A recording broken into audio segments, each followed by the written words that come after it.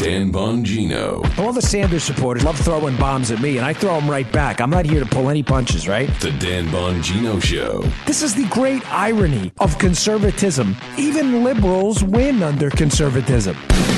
Get ready to hear the truth about America. Are you suggesting you're that stupid that other people can run your lives better than you can, even though the cost and quality of what they buy, quote, for you, doesn't even matter to them? On a show that's not immune to the facts, with your host, Dan Bongino.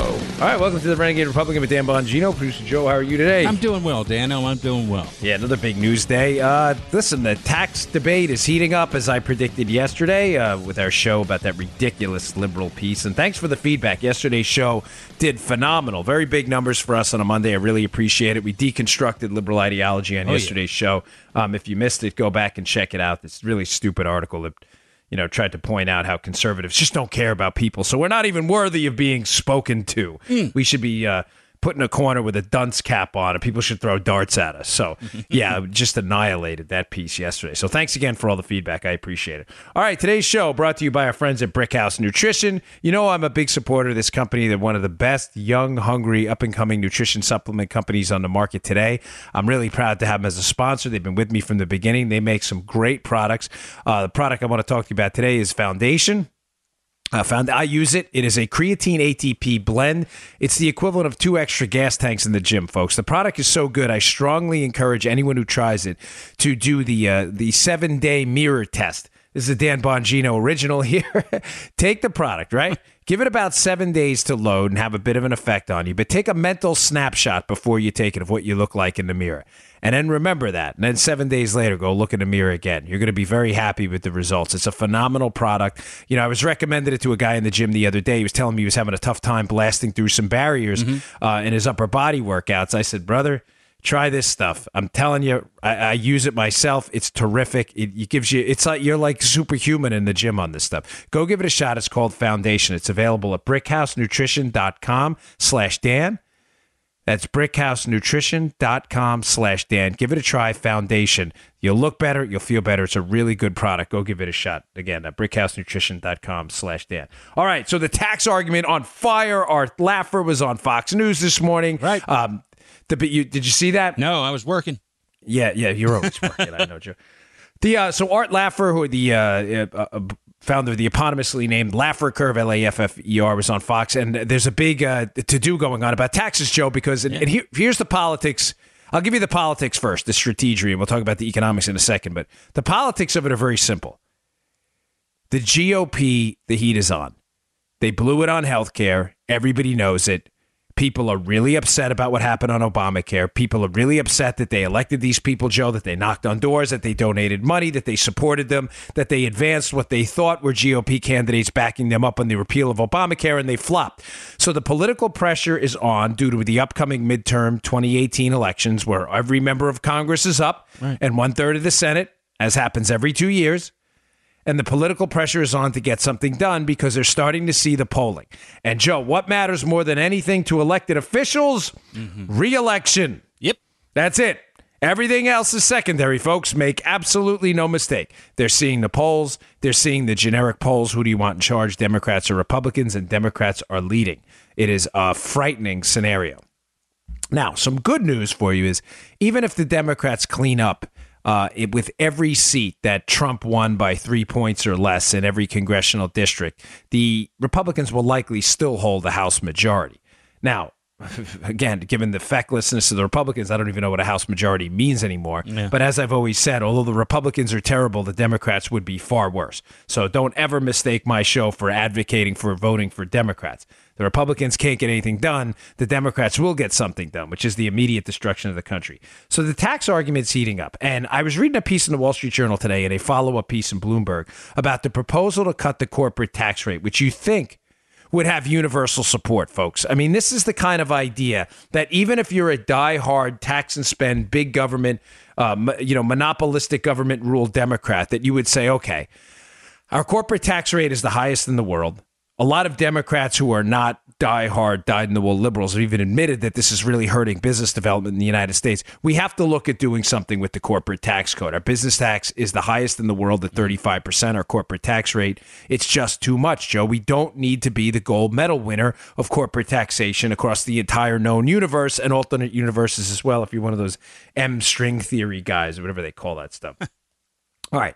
So what I found interesting about the Journal piece, which is I'll put in the show notes today, and I'll email to your email if you want to join my email list at bongino.com. Thank you for all the new subscribers, by the way. The email list is blowing up, so I'm getting a lot of good feedback on it. I will send the stories to your inbox every day.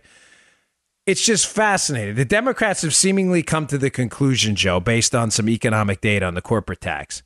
And this is how I wrote it out. I said, well, you may benefit, but we really have to screw over the businesses and the rich guys, so we don't care. I mean, that's the only way to sum up their opposition. They don't have any opposition right here. They don't. They have nothing. So I'm just going to quickly cover this, move on to a couple other stories, because it is a very busy news day. There's other things I want to talk about. But the Joint Committee, this is a quote, by the way, from this piece that discusses the potential cut in the corporate tax rate and how the Democrats are really reluctant to do this because, corporate taxes, we got to hammer those businesses, Joe. We got to get those evil rich people. Il bastardo. We got to get them. We need them. We need to, right? We need to get them like pirates on the open seas. We need to go and hijack those boats. So here's a quote from the piece about a study, which I found interesting. And after the quote, you may say, well, what's your point? Are you making the case that Democrats are making? This is going to benefit big business? Hold on. So listen to the quote first, and I'll explain. Mm-hmm. This is from the Journal piece. The Joint Committee on Taxation, which will evaluate any tax bill that moves through Congress, estimated that capital bears 75% of the long-run corporate tax burden, with labor paying the rest. What does that mean? It basically says the corporate tax rate, according to the Joint Committee on Taxation, corporate taxes are paid basically by holders of capital. The evil rich people. Terrible rich people. And that labor, employees, right, the rest of us, the middle class, pays about 25% of the corporate tax rate. Now, that's a study in the Joint Committee on Taxation. You may say, well, wow, what's the problem, Dan? That fits perfectly into the left's narrative that evil rich people should pay all the taxes and that workers shouldn't pay much of it. Folks, that is one limited study. There is a foundation, a library of other studies showing the exact opposite. Mm-hmm. Some models, Joe, show the exact opposite number, that 70% of it is borne by labor and 30% is borne the other way. Now, is borne by capital. Now, the fact that the evil rich people and the holders of capital, stocks and bonds and business owners are paying the tax doesn't make the tax good. I'm not even making that case. I'm just trying to give you two different scenarios about what's going on. And I'm trying to show to you, and I will do some other quotes here, that the Democrats' case is essentially this. We don't care about the economy. We just want to hammer rich people. There you go. Now, here's another quote from the piece. And this is now defying that 75-25 breakdown and saying that, hey, this may not be right. The holders of capital may not be bearing the entire corporate tax burden. It may be more on labor than we think. Here's the quote. It says, the nature of a global economy complicates the situation as corporations are taxed differently depending on their locations as capital flows easily across the border. Here's another quote. The Treasury Department under Mr. Mnuchin pointed to a 2015 study by Azamar and Hubbard that estimated that a $1 increase in the corporate tax rate leads to a 60-cent decline in wages. So here's my point, the point I'm trying to make. And I'm going to use another quote. I don't like to go too quote heavy on the show because I don't want to bore you to death. But it's important you understand the economics of this. Point number one, we have the highest corporate tax rate in the world. Nobody disagrees with that. Right. Point number two, corporations are exiting the United States for more corporate tax-friendly environments like Ireland and other places in the world where the corporate taxes are lower because they don't have the money to compete on a global stage while paying 35% of that money to the United States government. Right. Third, yes, the effective tax rate is a little lower because there are some corporate tax deductions, okay? Mm-hmm. I get that. But that's still not an argument for keeping the tax rate high. That's just an argument for crony carve-outs. Fourth, the models for the data models and the studies go both ways. One model shows that labor, the middle class, most of the listeners out there, based on just the percentage of the population, some studies show you're paying about 25% of the corporate tax. So yes, you're getting screwed. The fact that you're getting screwed a little less in one study doesn't matter to me. Other studies show you're paying up to 70% of the corporate tax. So the corporate tax, although, Joe, it's a tax on business, there are studies out there that show you're paying up to 70% of it. Here's a quote from a Bloomberg piece. And again, I'll put in the show notes. A separate study from the Tax Foundation found that lowering the corporate rate to 15% for just 10 years would initially boost growth, but it then would be slower in the seventh year if there hadn't been a cut at all as companies brace for a higher rate of return. A temporary cut. This is the line. Folks, remember this one, and I'll explain it in a second. A temporary cut would be more likely to benefit shareholders, according to that June report, while a permanent cut's benefits would trickle down to workers. Gosh, I hate that term, trickle down, because somebody's going to say trickle down economics, which is no such thing. What's the point of that? Again, showing how Democrats, even though the data goes in both directions, and the common sense data would dictate that you pay the corporate tax, most of the corporate tax, because corporations, Joe, are just tax collectors for the government. You pass a tax on a corporation, it doesn't invent new money. It just adds that into the price of the product. That's all it does. So the data goes both ways, showing that either way, labor, middle-class workers are paying a good portion, Joe, of the corporate tax rate. If you're an employee for a company and the corporate taxes go up in that company, nobody disputes you're paying a good chunk of that. The only thing in question is how much of it you're actually paying. The irony of the second quote I just gave you is the Democrats want any tax cut to sunset after 10 years, even though the data, as evidenced by that quote I just told you from the Tax Foundation, is that if it sunsets, it will not benefit labor as much as it would benefit businesses, because after 7 years, Joe, businesses would start to anticipate a tax hike again. So let's say that, does that make sense? Like the Democrats are fighting for a 10-year sunset. In other words, corporate tax cut and it'll disappear after 10 years. The Republicans want it to be permanent. Even though the data shows that if you sunset the tax cut and make it go away after 10 years, it will not benefit workers. It'll benefit the companies more because they'll start to stockpile after about 7 years to store up money for the increase in taxes after 10 years that's going to come after it sunsets.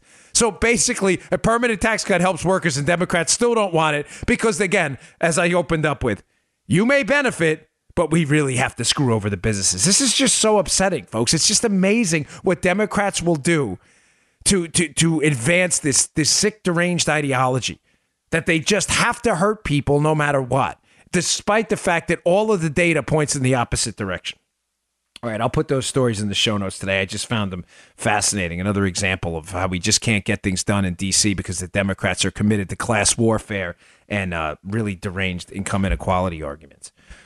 All right, did you see the, I don't even know how to describe it, the hullabaloo developing over this Google email? Have you heard about this? No. I don't know if you guys covered this in the morning show. We didn't cover this morning, no. Yeah. So a memo, an internal memo that was sent out by a Google engineer internally in Google has blown up and become, I kid you not, Joseph, an international, what do you call it, storefront page story. So here's what happened. An employee, he works for Google. He's an engineer. He wrote this memo. He sent it around. It leaked to the press. And in the memo, he talks about Google's efforts to, and this is the lefty buzz term, Google's diversity, Joe, efforts, how they're actually hurting the company and hurting people within the company because they're incentivizing, specifically, he mentions things like, not things, he mentions diversity efforts, such as having more female engineers, how they're pushing women into fields they may not be comfortable with, and how it's hurting men who would otherwise get jobs in the engineering field, and how that's, this is hurting Google's overall efforts. Oh my gosh. The left, I have a piece by the Federalist, in the Federalist, I always pronounce his name wrong, David Hersanya, I think it is, but I'll put it in the show notes. It's a really good piece. And the left is melting down over this memo because the case the guy makes is apparently, how do you describe this after yesterday's show? Remember we discussed in yesterday's show how the left, they have to characterize people as evil, therefore not worthy of a conversation in order to shut down facts and data. I think the problem the left is having with this piece is the guy who wrote the memo inside of Google makes a pretty clear-cut case that this isn't helping anyone, their so-called diversity efforts. And the left, of course, Joe, doesn't want to have a debate about this. Now, here's a great quote from this. This is the author of the internal memo in Google. Yeah. He writes in his update to the memo, because he's now been fired, and it's causing this big, big stink. He says, psychological safety is built on mutual respect and acceptance. But unfortunately, our culture of shaming and misrepresentation is disrespectful and unaccepting of anyone outside its echo chamber. Now, if that doesn't hammer home what we were talking about yesterday, how you're not even allowed to bring certain topics up, and if you do, you will be, quote, shamed and misrepresented, then I don't know what else does. It's the left's effort to control the dialogue by stopping it. They don't want a dialogue about this. Now, a couple of points I wanted to bring up on this piece. Guys and ladies, this is a big deal. My wife is brilliant. She's the smartest woman I know.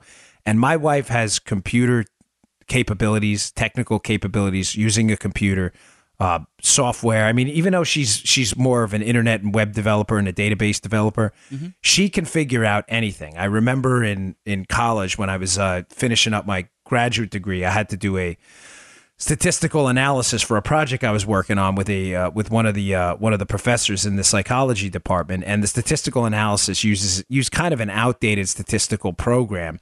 It was, on a disk that, I mean, it was even hard to find anything that could run this program. But my wife, I remember coming home and saying, "Can you help me out with this?" She figured it out in like 2 minutes, even though she had almost zero experience with the statistics, and I was so impressed. So my wife is brilliant when it comes to this kind of information. Now, she's not an engineer per se. But the interesting part of the memo, the internal Google memo, is the guy is not saying in the piece that women are stupid and can't be engineers. Right. He's simply making the point. And let me read you a quote.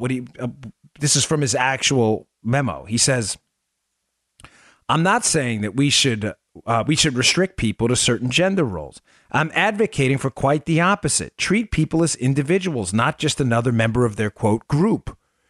Folks, what's controversial about that? I don't understand. He's simply saying that if women don't want to be engineers and don't have a skill set to become engineers, that's probably not because they're women. Maybe they just didn't like it. Why are we pushing people into the careers they don't want or aren't suited for? It's kind of like conservative values, isn't it?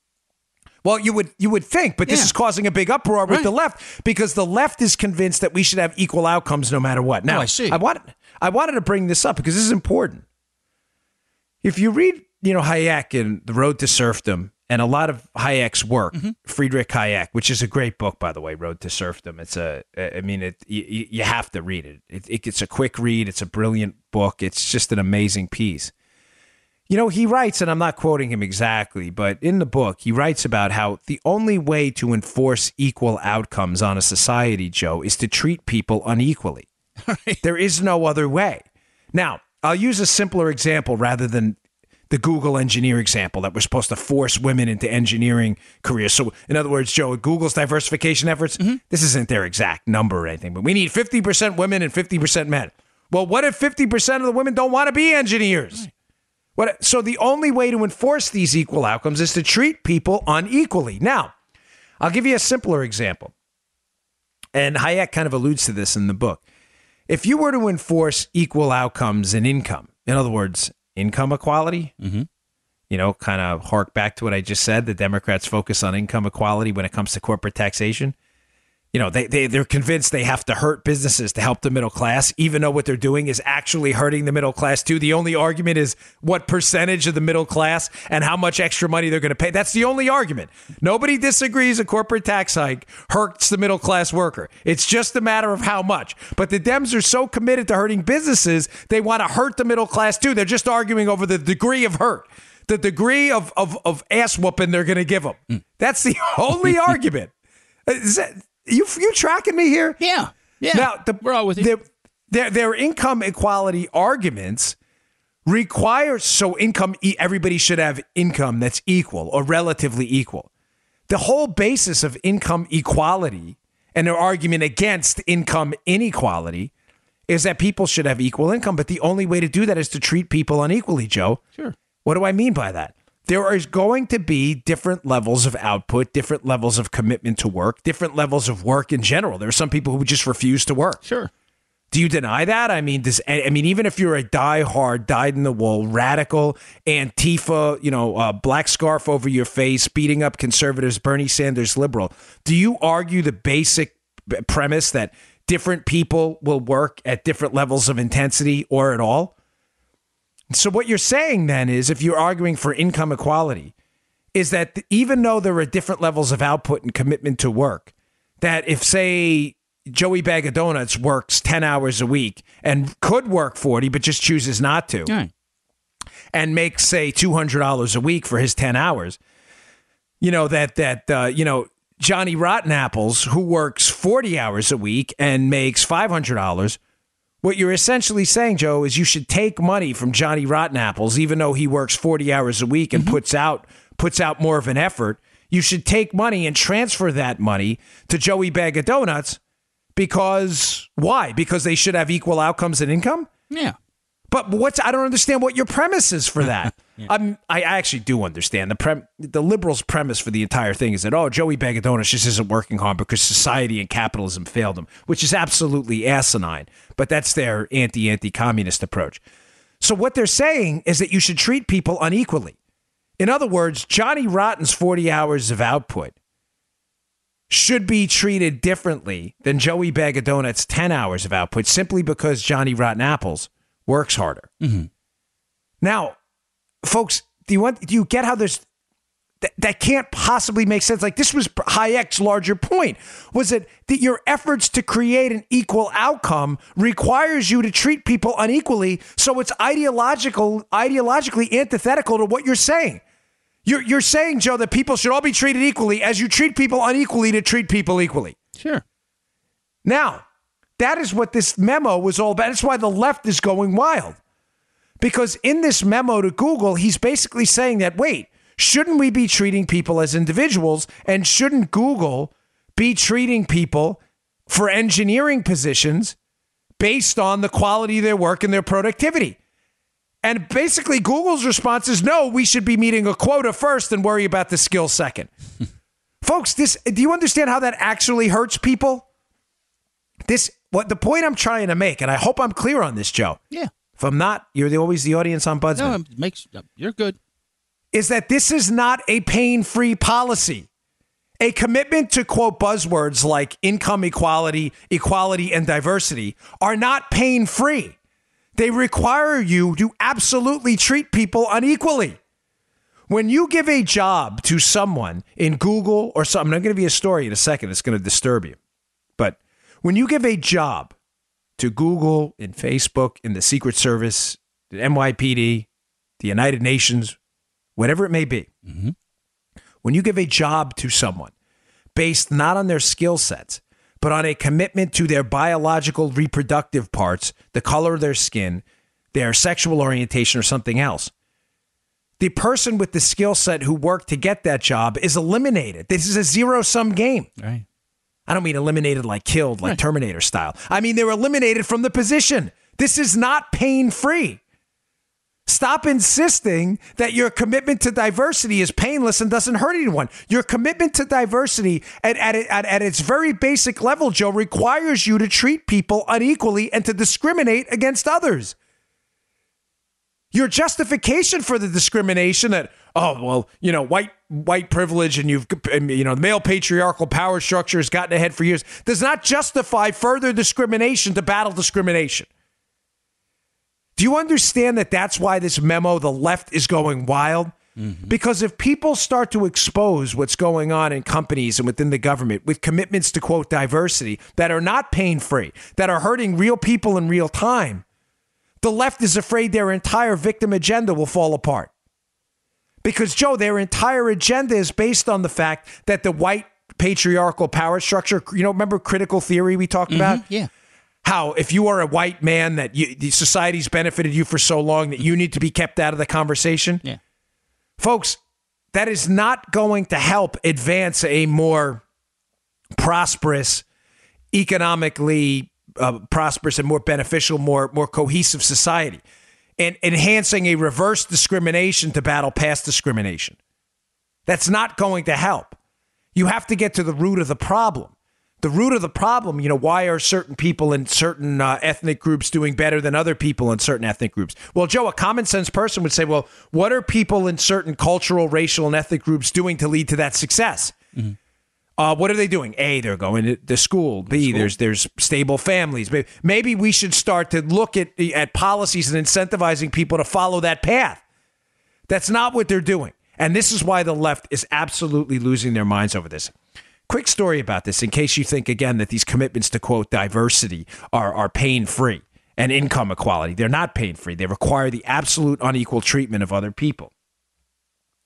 When I was a Secret Service agent, then, I'm not, I know some people get upset when I plug my stuff on my own podcast, which I understand. I'm not, my book's coming out on September 19th, and I've been very, very scarce with the promotion because I don't want to beat you guys up and ladies out there. I'm not trying to, get money from you all the time. I always hated that. It's kind of annoying, actually. But I do have a book coming out September 19th. I'd appreciate it if you go pick it up. It's on Amazon now. It's called Protecting the President. But there is a chapter in the book where I discuss the Secret Service's commitment to diversity as well. And I get it, folks. I know that sounds great. It's a buzzword.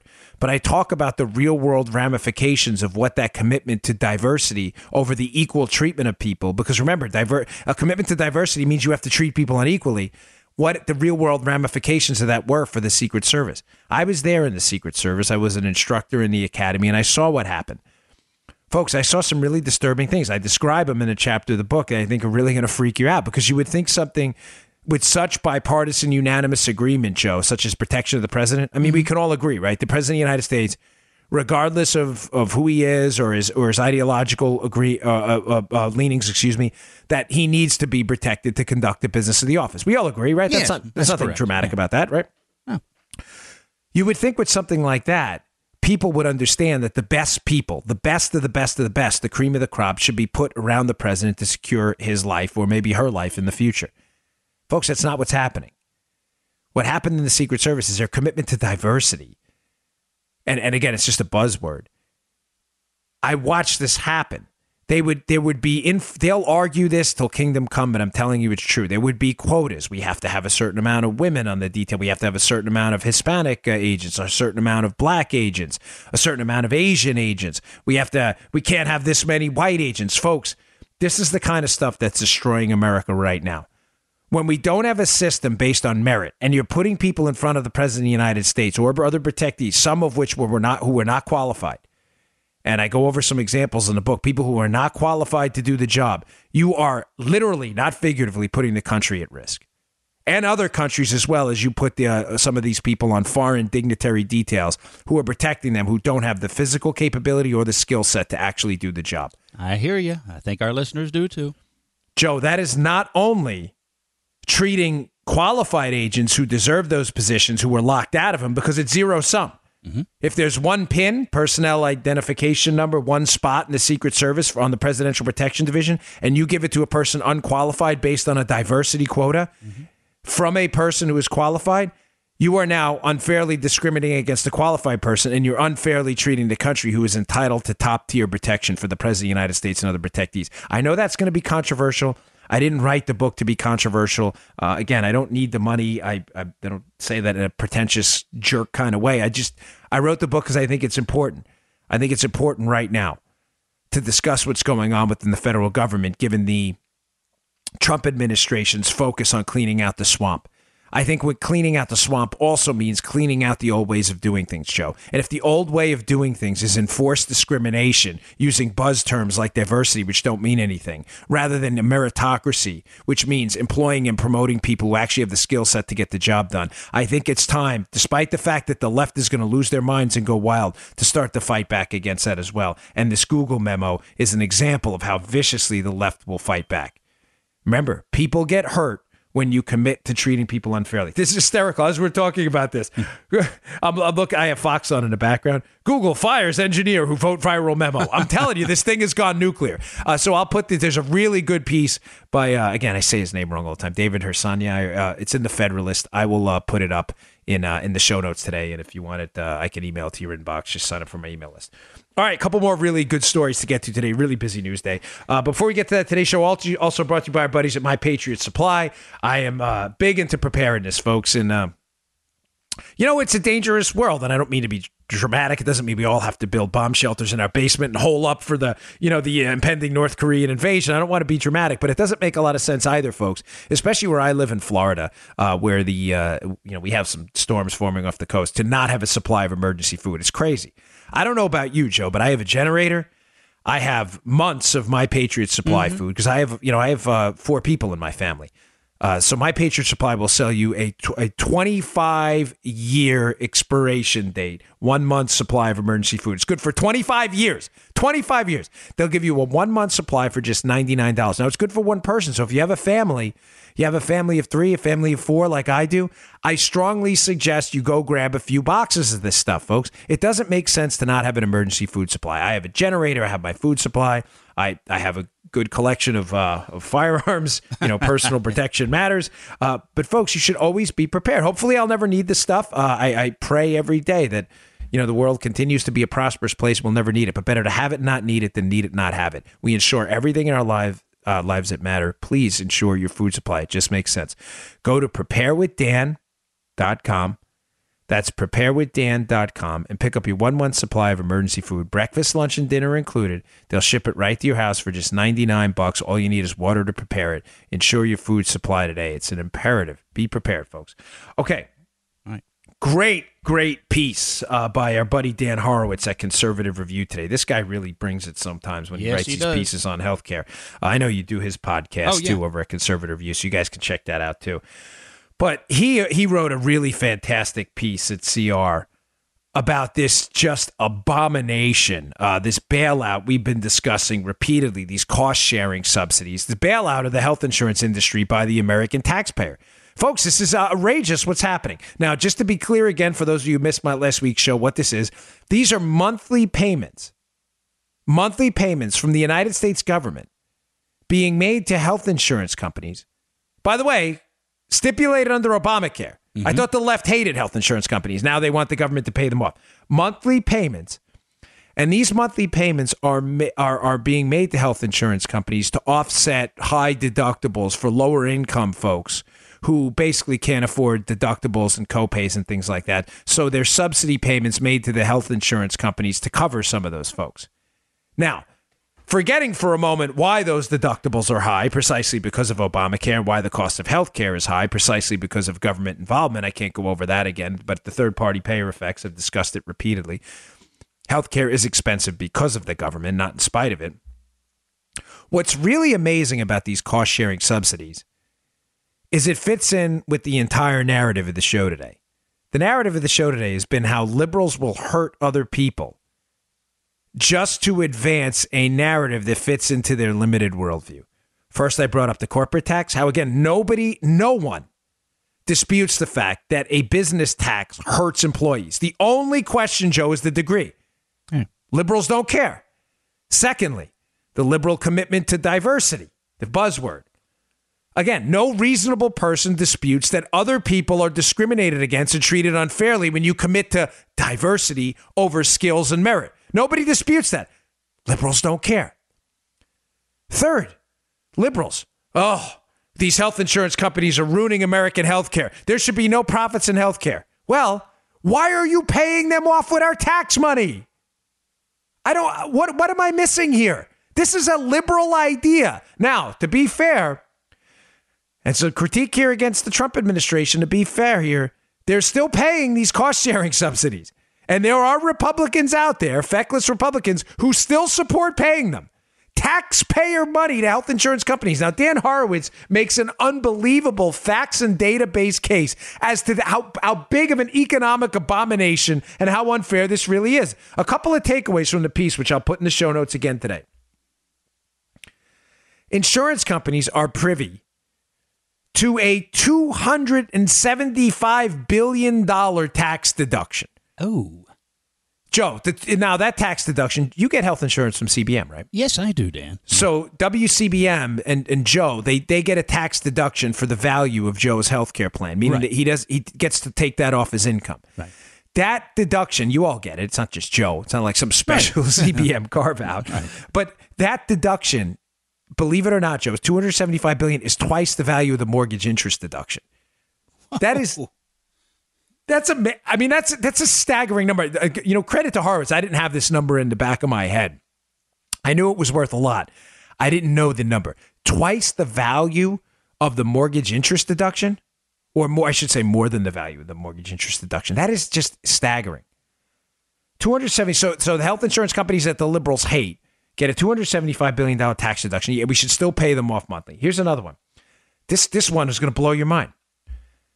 Well, I'm going to take a note on something quick. I don't want to forget this. The big six healthcare companies, Joe, they still remember they need a payoff from the government. Made $6 billion in combined revenue the last quarter, up 29% from the same quarter a year ago. Yeah. All right, listen, folks, I'm a capitalist. Don't get me wrong, and I'm a capitalist because I believe in freedom. Not because I believe in the unending accumulation of wealth and income inequality. I just believe in freedom. That's it. And freedom comes with a consequence. And the consequence of freedom is you're free, and some people are free to work, and some people are free not to. Okay? That's kind of the funny thing about freedom. You're free to not do anything if you don't want to do anything. Right. But what I'm not for is capitalism, crony capitalism, and really crony socialism in this case. Because what we've done here, Joe, is we've privatized the revenue and we've made public the risk. What do I mean by that? I mean the public, the taxpayers, now monthly are paying off insurance companies who, let me get this straight, made $6 billion in combined revenue last quarter, up 29% from the same quarter a year ago. Again, these numbers are in Horowitz's piece. You can check them out yourself. What? I mean, I'm asking a very serious question of liberals. No screaming and yelling. Very calmly, rationally, reasonably. Let's pretend we're in court for a second. All right. We're in that few good men moment before the you can't handle the truth. You're damn right. I ordered the code red. Ah! I love that movie, even though it's like a big lib movie that loves to, they shamefully attack the Marines. There's some good acting in the movie. They do. The Marines are great. Like it's meant to paint Marines in a bad light, but Jack Nicholson was good in the movie. But what I find amazing is a very serious question for liberals.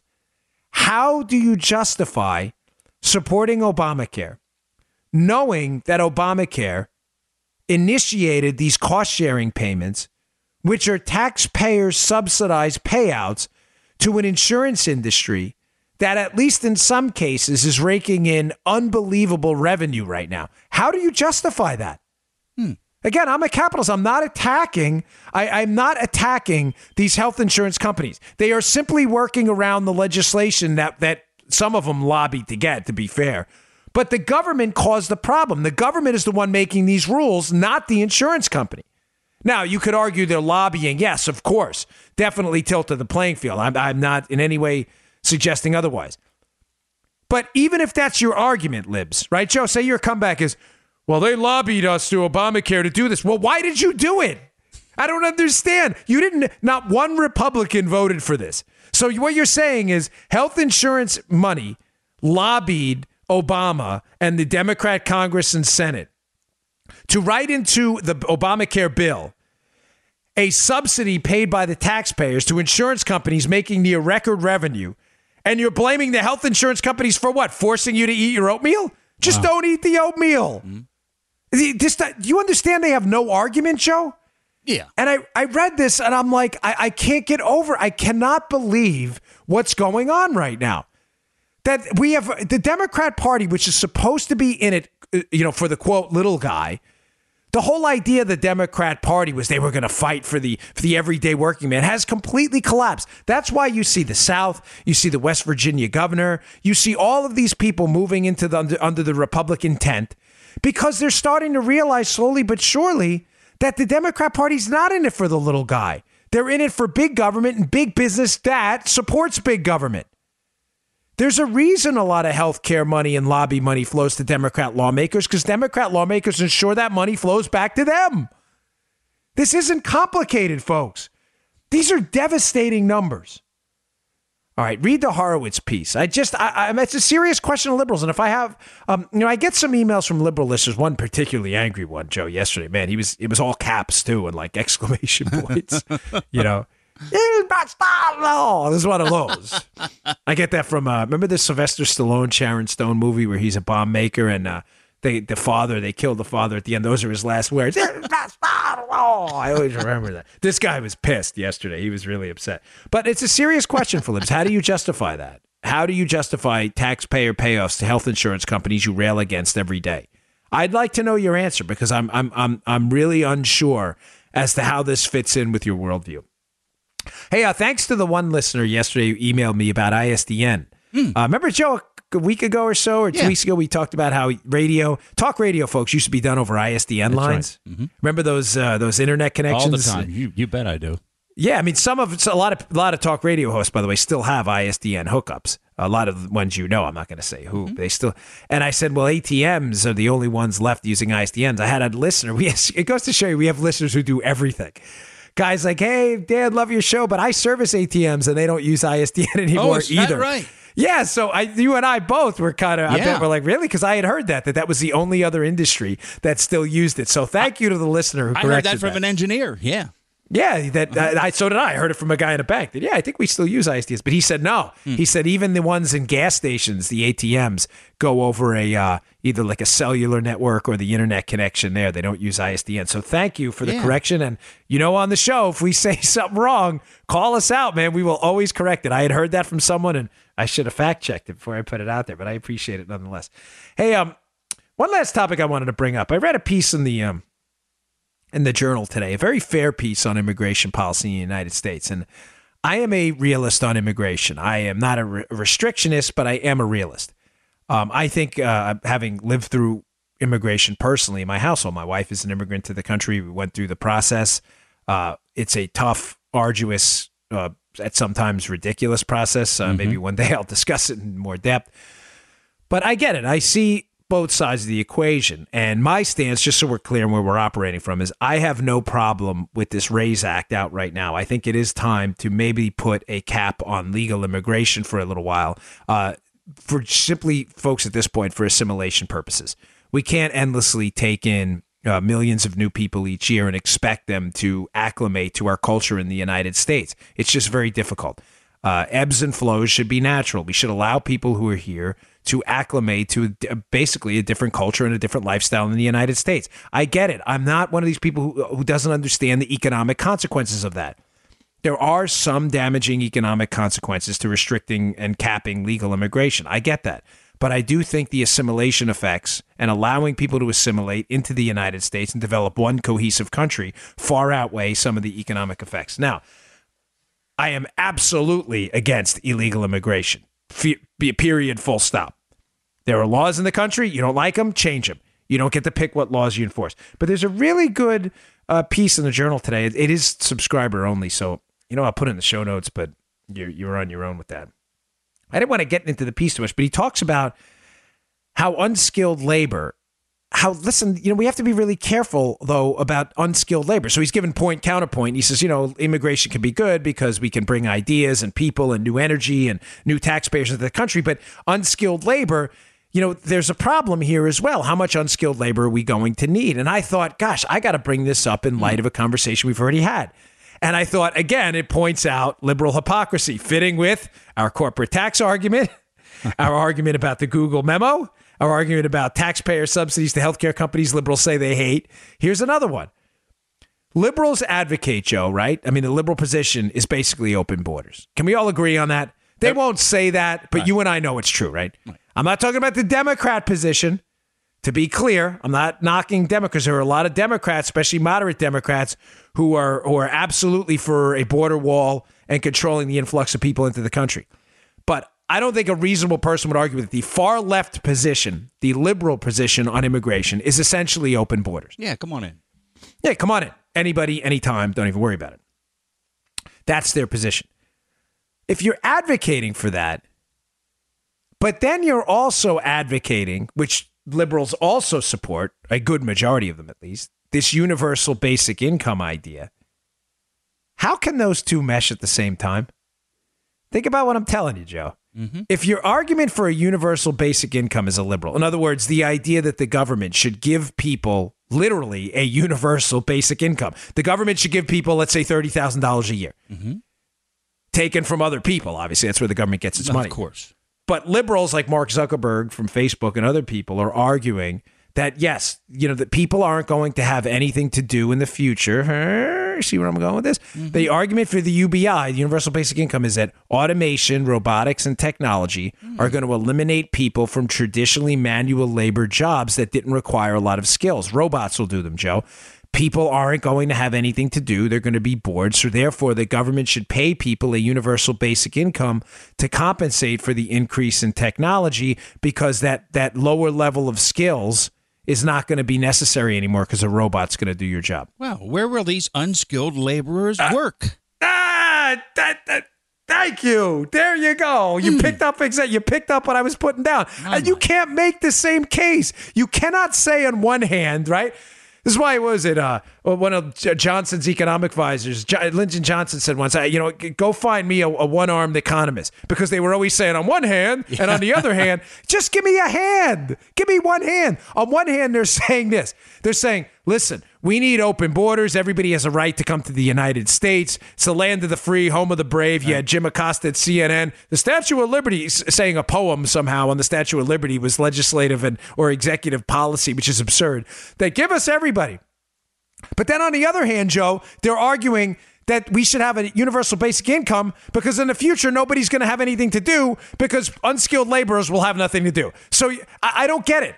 Bring in unskilled labor, even though unskilled labor is going to have nothing to do, and therefore we should pay the unskilled labor to come to the United States. These arguments just don't correspond. It takes a level of psychological disconnect only possible with liberals. I mean, it really does. One quick thing on this topic is I tweeted out something. You should never say your own stuff is funny.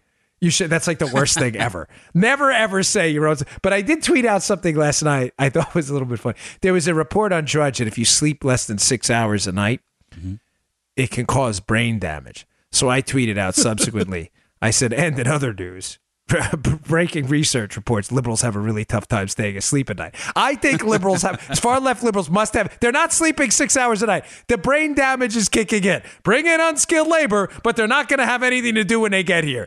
Pay higher corporate tax, even though it screws the middle class. Yeah, but we're just arguing how much we should screw them. Obamacare subsidies. Health insurance companies suck, but we should pay them off every single month and add to their record profits. The Google memo. We got to have diversity, but what if it screws other people? Screw those other people. Don't have to treat them fairly. We're just talking about treating those people fairly. Incredible. All right, folks. Thanks again for tuning in. I really appreciate it. I'll see you all tomorrow. You just heard the Dan Bongino Show. Get more of Dan online anytime at conservativereview.com. You can also get Dan's podcasts on iTunes or SoundCloud. And follow Dan on Twitter 24/7 at DBongino.